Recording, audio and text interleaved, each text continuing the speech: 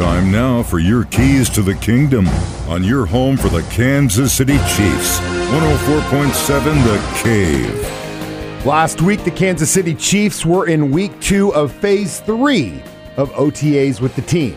Here's what our coach, Andy Reid, had to say following week 2 of phase 3. Yeah, so listen, nobody's getting hit. There's something to that. This is one step. The next step is you get banged around a little bit and your body's tired. How are you going to fight through it? And mentally and physically. And so that becomes important. So the pace of training camp is a lot more vigorous than what you're getting right now because of the contact. And we'll see how things go there. But I like what I'm seeing out here. But there's another step to it. So good up to this point. Those are your keys to the kingdom.